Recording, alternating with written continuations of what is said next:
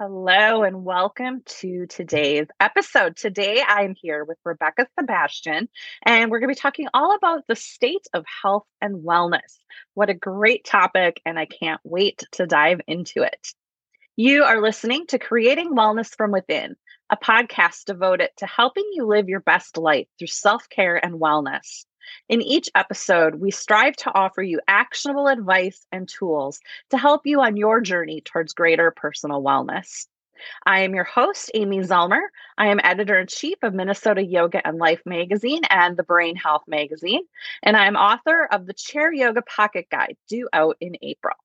I am passionate about yoga, wellness, photography, travel, and all things glittery.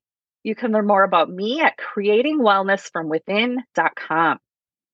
Today, my guest is Rebecca Sebastian, and she is a longtime yoga teacher, an 11-year yoga therapist, co-founder of a yoga nonprofit, and the founder and owner of an accessible, inclusive, and inclusivity-focused yoga studio and apothecary in Davenport, Iowa, called Sunlight Yoga and Apothecary. And she is the host of the podcast Working in Yoga. She is a passionate writer on yoga and participates and loves all things yoga and the yoga industry. She believes that through talking to each other, writing, and communication, we can all lift each other up and share what lights us up in the world. If you want to get nerdy about the yoga and wellness industry, chat about the best tea blends, and deconstruct everything we thought we knew, she is your human. This is true. Welcome to the podcast, Rebecca. So happy to have you. Thank you for having me, Amy. Well, I am excited to chat about this. We had just chatted the other day on the phone about something totally else. And we thought this would be a really great topic to talk about today, the state of health and wellness. And, we're kicking off the new year and, people have resolutions or goals or whatever you want to call them. And, I thought it was just a good time of the year to chat about this. And, we're bouncing back off of a pandemic. And, I just had an event that I haven't had for 3 years. I hadn't seen people in 3 years. So, yeah, it was supposed to be 3 weeks, right? So, right. So here we are. Yeah, we were all going to learn how to make sourdough and be our most glorious selves. And then we were going to go back to life as it was. No big deal. Mm-hmm.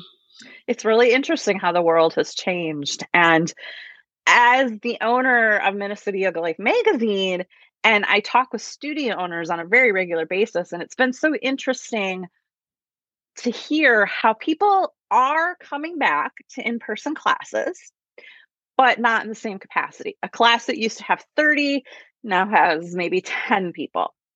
Meanwhile, Lifetime Fitness or other gyms are full. So it's been interesting to me to see how this has totally shifted post-pandemic. What are you seeing and noticing? So I see the same thing. I see mostly people are coming to yoga for different reasons. Mm-hmm.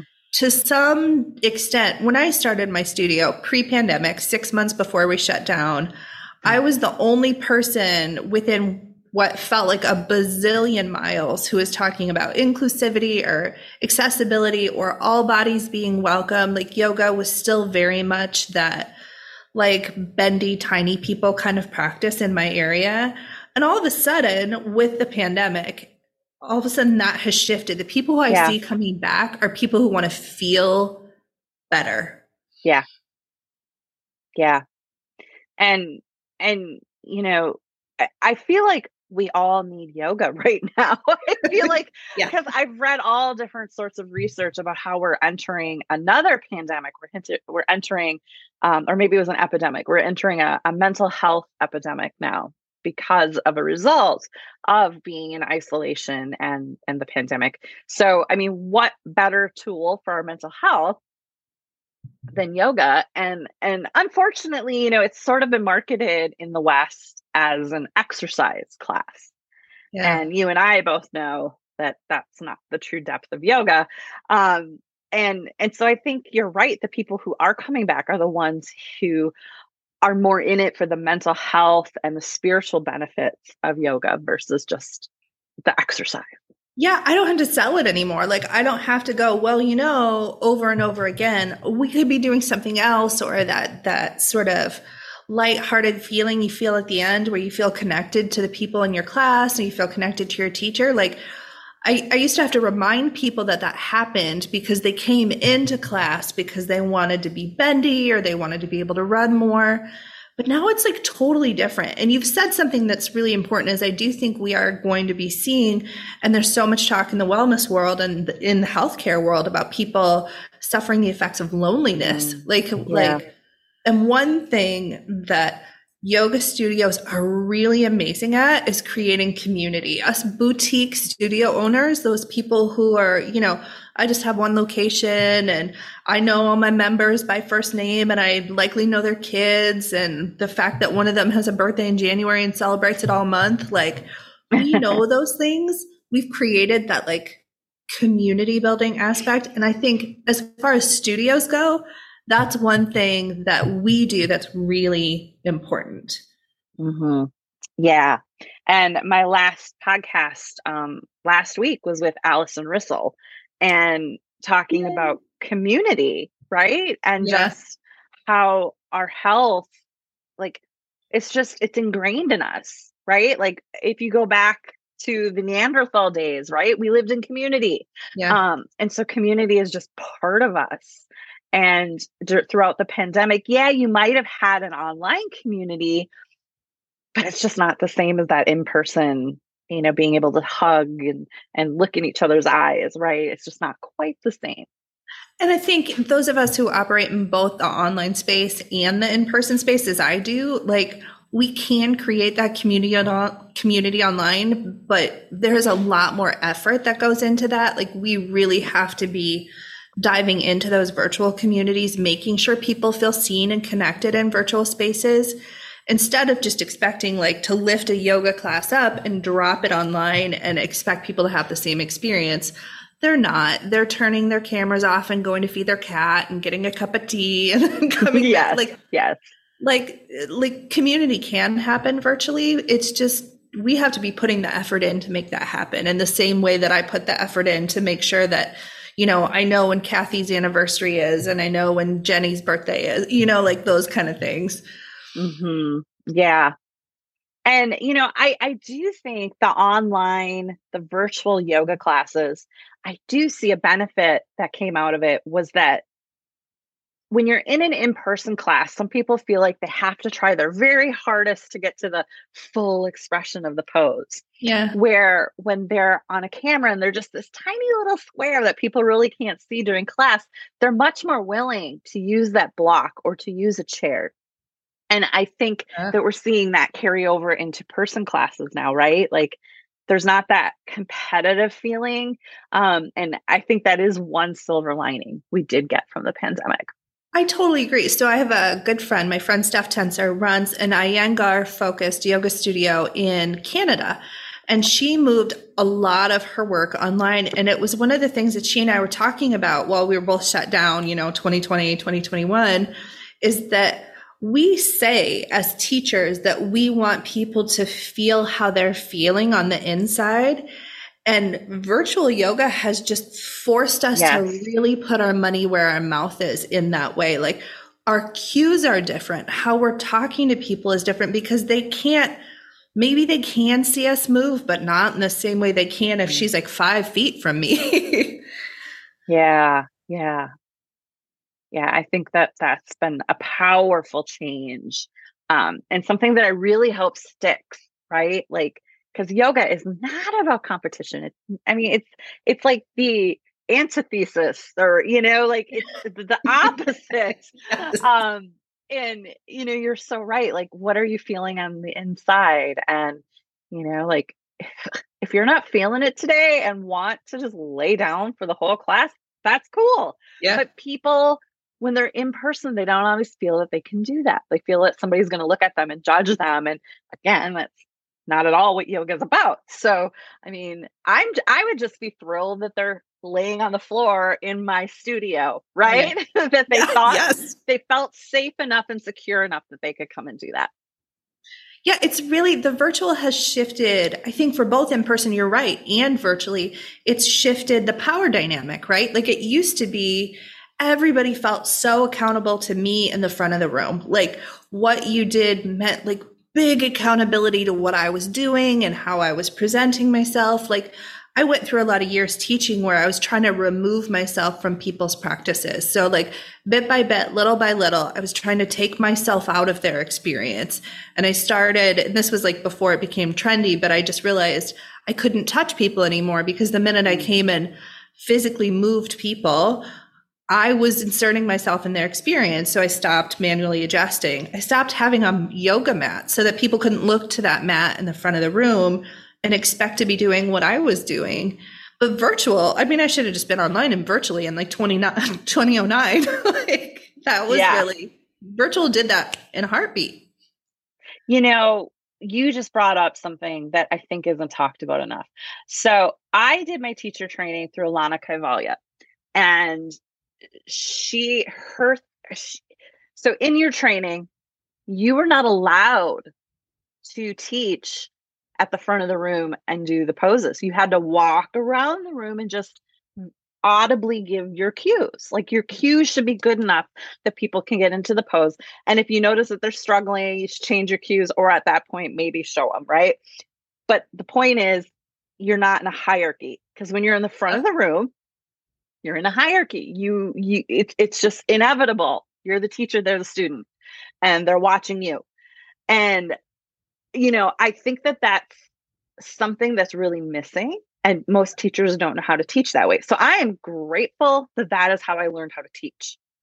And the confused, some of the people that were in my training were just like, but I don't get it. Like, you stand in the front and teach. That's how you teach. And it's like, that's just like been the story we've told ourselves over the years, right? Like, so I feel blessed that I had that training, but I think that virtual yoga kind of took some of the hierarchy out of there. Although I will say I do more. I am sitting in my chair doing the poses with them more in virtual than not. But I mean, I think you know where I was going with that. Like it took that hierarchy out. It did. And I think, like you said, that skill set of being able to verbally instruct people without having to show them every single everything, or, and I was my original teacher training in 2003, maybe 2003, 2004. Ooh, excuse me. I was an Iyengar teacher. We manually moved people. If you weren't in the right spot, my hands and sometimes my foot were physically moving your body into where the quote unquote correct position was. And so to be able to strip that part out of teaching, I mean, that's really hard if you're an Ashtanga based yoga teacher, an Iyengar based yoga teacher, anything that relies heavily on manual manipulation. Like your words have to level up for the virtual playing field.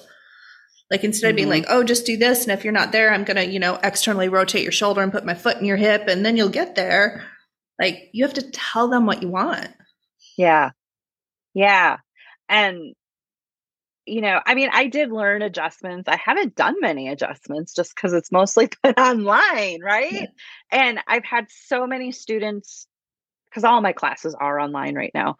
I've had so many students tell me like, gosh, I don't even have to like look up from the computer. Your cueing is just so good that like I don't even have to look at you to see what to do. And that's really how your cueing should be. And the whole manual adjusting, I think there is still a place for it, because like some people have never gotten into the pose correctly, I guess you could say. And like just feeling what that should feel like can help you like get into that next time. So I do think there's still place for that, but obviously we want consent too, right? Like I don't think that's talked about enough either in teacher training. I was surprised when I did my summer yoga at the river. I had a different teacher each week, and I was surprised how many of the teachers just went around and lightly adjusted people without asking first. I thought that was really interesting. Yeah, my studio, I think, this is something I've been going back and forth since 2019 when I opened. I think we're moving to straight out touchless experiences. And I always had told myself that I wasn't going to do that because I didn't want to inhibit my teachers, right? So I didn't want to tell them how to do their job. I hired them to be good at their job. But what I had found is recently I've had somebody who came in who was a heavy adjuster, and my whole audience was like, no. And I was like, danger. Yeah. Like, I was like, oh, the people I'm talking to, the people who are hearing words like accessibility and inclusivity are expecting a touch-free experience. So in my space, I'm going to maintain that. And if I have teachers who do want to touch, we're going to put it in the description. This is a teacher that does manually adjust, and they'll have to have chips. They'll have to get consent every single time for every single pose. You consent to one, you don't consent to them all. You just consent to the one. Yep. And I've seen some really creative ways of doing that, with like a token or something that one side maybe says yes and one side says no or whatever. And at any time in class, you can flip it the other way. And, I think that's a great way that they're constantly in control of their consent. Because I have been adjusted in the past. I've had a shoulder injury. The teacher doesn't know that. And my arm's not fully out. And the teacher comes, and I'm like, I mean, you have to know. And you don't always know. So, yeah, and I didn't have an injury, and I had what you would call like a bad adjustment, so to speak. And this was in my 20s, right? We were doing down dog. We were using the wall as down dog. So our hands were on the wall, and he came through and externally rotated my shoulders, and you could just hear the pop as the muscle rolled over the bone and the bone adjusted in the wrong way. And for years, that spot felt very sensitive because of that adjustment. And I still hear those stories of somebody who a long time ago, when we were all up in people's business a lot more, right, like saying, oh yeah, so-and-so adjusted me, at this class at, the gym or wherever. And I won't go to their class now. Like 15 years later, I don't want to see them because of this situation. And that teacher was likely doing what they were taught. Yeah. Right.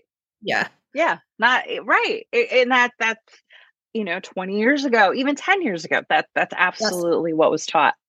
Yeah. So I love the shift. I love the change. And thanks, Virtual, for making it feel that we can say that. Like, now people don't expect that adjustment. Thanks, Yoga with Adrienne, for being everybody's entry level point, where she's not going around adjusting her millions of viewers. She's telling them what their body should be moving in. Yeah. Yeah. And so, let's kind of shift topic here a little bit. But, we were talking prior about just the shift too. And like, I hate to say it out loud, but, like we might be coming into a recession. R. Yeah, the big R. And there's been signs of it. And definitely there's a lot of inflation, no doubt. Right. Eggs are $7.50. All right. All the memes out there about the eggs are just cracking me up. But anyway, find a local farm. Yeah, right. Unintentional there. That was a good one. Go find a local farm and get your eggs. But we were talking before about how, the first thing people cut from their budget tends to be health and wellness. Yes. And it's like almost the opposite of what it should be, right? Like you almost need to start investing more in your health and wellness. And you would never stop getting your oil changes in your car or your tire rotations. You wouldn't stop maintaining your car, right? So why do we stop maintaining our bodies? Our bodies are our car, right? To some degree. And it just kind of is baffling in some regards, but yet at the same time, I get it. Like you're overwhelmed and you got to cut money somewhere. So like, what are some ways we can combat this as small businesses, to help shed light on how important it is to stay on top of your health and wellness? Like, don't just cut out maybe going out to eat or getting your Starbucks, right? Like there's other things we can cut out here. Well, I think that the reason why people cut health and wellness first, and every marketing person I've ever spoken with is like, look, this is just the reality. Health, wellness, fitness, it gets cut first. It gets cut before restaurants. It gets cut before Starbucks. It gets cut before those other things. People are like, oh, I don't need my gym membership, or I don't need my yoga studio membership. And I feel like part of the reason why that is because we feel the brunt of how we've marketed this for so long. We have marketed yoga like a luxury extra instead of just a life necessity. Like, look, do you want to feel better about life? I've got something for you. Come with me on your mat. I'm going to teach you how to downregulate your nervous system. I'm going to tell you all sorts of good ooey gooey things about how you're a worthy human being just for being there. But we've marketed like we're some sort of glorious extra, right? That an extra that happens on the beach on vacation in a cute little bikini. We're like adventure travelers kind of things. And now we feel the result of that. So the first thing we need to do is market differently. We need to market like we're a necessity, not an extra. Like, if I can tell you that for $67 or $77, you could take your family of 4 out to dinner once at a fairly cheap place for a family of 4 to eat for $80. Or you could come take 6 classes at my studio in that month. Maybe that gets you to think in your brain, well, gee, that's once a week that I could come and feel better. That's that one time a week then makes the rest of my week feel better because I've come there. I want to tell you that you're not an extra. Humans are not, like, your care isn't a luxury. It's a necessity. Mm-hmm. And I know a lot of moms are going to look at that and go, oh, well, my whole family benefits from going out to eat that one time. It's just me that benefits from the yoga. But I think we need to shift that thinking too, because it's just like, I know, right? It's just like the whole on the airplane, right? Put your oxygen mask on before those around you. Yeah. And if your cup isn't full, you can't pour from it. Therefore, you can't help your family like feel good if you're not feeling good. And I watch my mom friends just struggle with this. It's true. And I mean, I'm a mom as well. And I feel like the discussion about self-care, and I have a lot to say about the self-care space anyway, but like we've sort of swung from pendulum to pendulum. Like you're either a deep narcissist who is only doing things for yourself at the expense of everybody else, or you have some sort of deep sacrifice martyr kind of situation where you're only doing things for other people. Like, what if we imagined a third way where sometimes other people get cared for and sometimes you get cared for, and maybe we're all in this little like messy life thing together. And it's not that your job as a mother is to sacrifice who you are for the other people. Maybe that's like a co-relationships where we're all just supporting each other the way that hopefully you support your friends or other people who you don't like live with or sleep with, like you're going and saying like, look, I want you to feel better. I also want me to feel better. And my priority doesn't have to be above or below yours. Mm-hmm. Mm-hmm. Yeah. And just that whole, people think self-care is a luxury. And again, I think that goes back to marketing. Like you were saying before, it's been marketed as a luxury, but self-care is a necessity because if we aren't taking care of our wellness, we'll be forced to take care of our sickness. Right. Yes. And I love that analogy. It's just so accurate. And we're so good at just ignoring pains and other signal. Like what does yoga teach us? Yoga teaches us to listen to our body because our body tells us everything, but we're so good at ignoring it. Right. Yes. I mean, it's interesting how you've said that. Like, it is true. We have to invest in ourselves because, and I see a lot of my yoga therapy clients, and we talk about self-care. In fact, it's one of the things I probably obsessively bring up with my clients is, how are you caring for yourself? And I don't mean,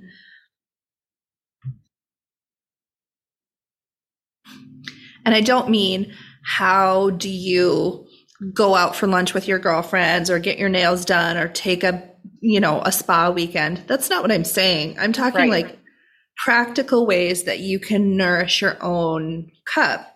And so people either think that self-care is this like really expensive luxury, or they confuse self-survival. Like if you're very sick, I know lots of people have long haul COVID or who have had the flu and are just like, I just have to do these little things to get through the day.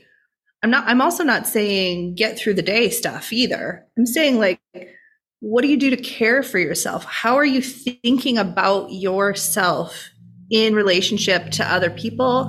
Are you putting as much energy in your happiness and joy as you're putting into other people's happiness and joy? That's different than being like, I have to sit down because I'm sick and I need to sit down. Those are different conversations. Right. Right. And I think that's a great clarification as well. And I mean, I like going back to some of my mom friends, like I just watch them. They're so stressed out. And they are, of course, the ones I cannot get to come to my yoga classes. And I'm like, seriously, this will help you. And I can't get it. I can't figure out like what it is that like deters them, that they think they can't do it. But or that it won't help them. But it is. It's like we have to take care of our wellness, or we'll be forced to take care of our sickness. And sickness don't care, right? And by sickness, I mean any sort of chronic injury, illness, disease. And the one I'm seeing the most is just chronic stress. Yeah. And can't figure out why I can't shed any weight, or why I'm lethargic all the time. I have no energy. It's like, well, you're stuck in fight or flight and your cortisol levels are sky high. Come see me. We can get those down. It's like, I mean, I'm not saying yoga is a magical pill, but it's definitely should be one of the tools in your toolkit. Yeah, I've started with my mom friends. Sometimes I will say, I want you to love you as much as I love you. And that's one of the things yoga helps with. That's like when you can come out and feel that you are a magical being of stardust and glorious unicorn, the way you feel that about your kids. Yeah. Because without a doubt, you look at your kid, even if they've just like scribbled on your wall or done something stupid, you're just like, oh my gosh, that was a poor decision, you magical, glorious unicorn. Like, I want you to feel that about you, the way that you feel about them. And then like, what an amazing thing to model for your children, that journey of self-love. Like that's where I get the moms, right? So we know children learn best, not by words, but by modeling behavior. And there's a whole lot of, if you ever really want to get nerdy about it, you can, like, educators have done research for decades about how modeling behavior is what really makes a difference for your children. Like, what a gift you've given your kids to have them watch you go through this journey of loving yourself and caring deeply for yourself. You don't want your daughter to be 20 and feel like what a woman is the story of self-sacrifice and self-flagellation. Like, please don't gift that to her. Gift her something else. Yeah. Oh, that's so well said. Yeah, I like that. Well, Rebecca, this has been a great conversation, and we're just about out of time. So I want to make sure we mention your website. And so wherever anyone's listening, you can go in the show notes, find the clickable link, but it is workinginyoga.com. And tell us a little bit about what people can find there, how they can work with you. I know you also have a retreat coming up. I do. Yes. So workinginyoga.com is my podcast. And especially if you're a yoga professional out there listening, come connect with me. Like, I cannot talk enough about how I want us to change how we work within this industry. And also from there, you can link to the Sunlight Yoga, the sunlightexperience.com, which is my yoga studio, which is both virtual and in person. And I have an apothecary there. So I custom blend teas and we sell herbs. And through that, we're doing a retreat. We're going to Panama in October of 2023, and we're going to stay on a semi-private island. And if you ever wanted to stay in a space like over the water, like you see all those like little cabanas over the water, we're going to like unplug and relax and play in the sand and watch sea turtles hatch. Oh my God, I'm so excited. Like, I just want you all to come so that I can see sea turtles hatch. That's what I'm saying. That's awesome. Anything else you want people to know? I know you also do one-on-one yoga therapy sessions too, right? I sure do. I do virtual and in-person yoga therapy sessions. If you're interested in hearing my methodology about self-care, I make it really practical. I give you practical steps on how we care for ourselves. You can always find my work there. I'm workinginyoga.com. I even have a free webinar that lists the framework on there. So yeah. Awesome. Well, Rebecca, thank you so much for being here today. This has been great conversation. Thank you. And thank you, everyone, for listening. I really hope you enjoyed today's episode. Please consider leaving a 5-star review wherever you are listening to help others on their own wellness journey discover this podcast. And head over to mnyogalife.com and join our email list to stay in the know of our local events and the upcoming Minnesota Yoga Conference. Thank you so much for listening, and we'll see you in the next episode.